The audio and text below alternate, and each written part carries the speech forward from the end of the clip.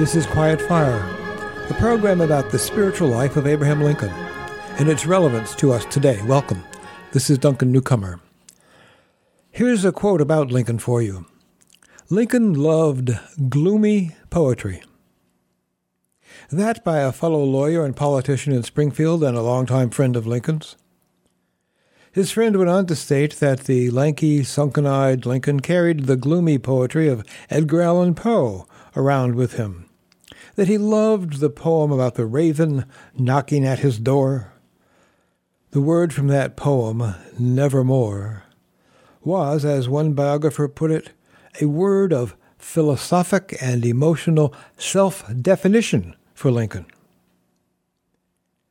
Now, in the spiritual life, we know the word forever, or as said in certain prayers, forevermore.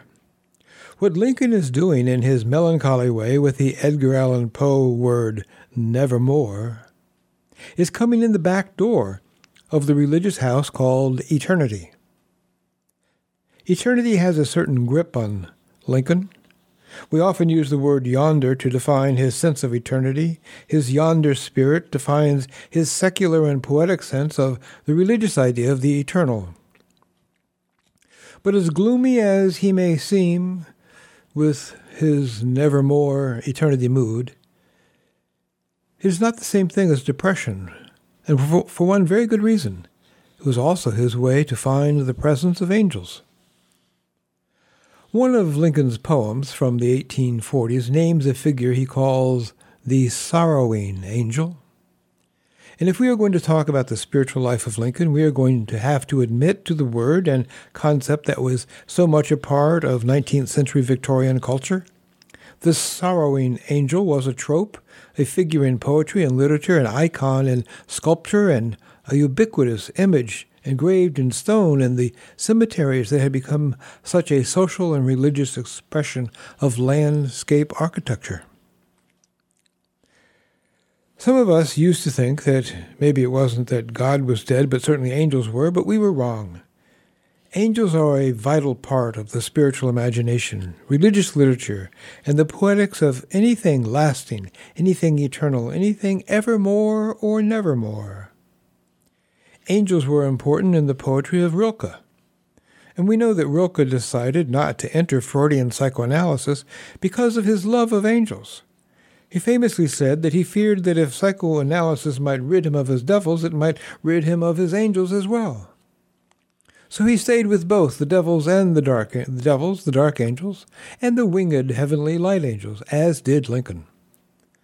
Lincoln would not have used the words we now remember so well, the better angels of our nature, if he did not think the words carried their weight in gold, their worth in gold.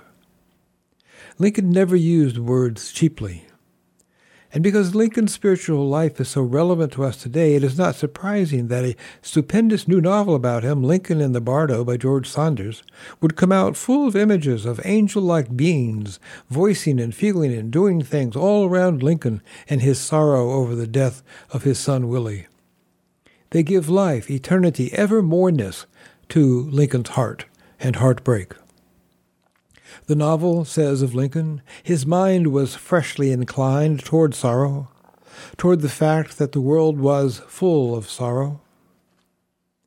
There is a new aspect to sorrow for us these days. The new words for it are eco-anxiety, ecological grief, solastalgia, words for the way we feel the gloom of climate change and the loss of particularly loved natural places and natural life. Many locally this summer have sensed an absence of birds, a diminution of their presence of songbirds and finches and more, little winged things, backyard birds, angels of nature. When Lincoln was a boy, the sky was clouded with passenger pigeons, long ago hunted to extinction. His neighbor and contemporary, John James Audubon, counted 163 flocks in one 21-minute time span. A magnificently bright green bird called the Carolina parakeet was also then a light in the woods of his youth. It was last seen in the wild in 1910. Sorrow is the spiritual word for lasting loss. And the sorrowing angels help us to feel the words, Nevermore and Evermore, as Lincoln did, so that we too can be guided by angels, even on 9/11, down to the latest generation. This is Duncan Newcomer, and this has been Quiet Fire, the spiritual life of Abraham Lincoln.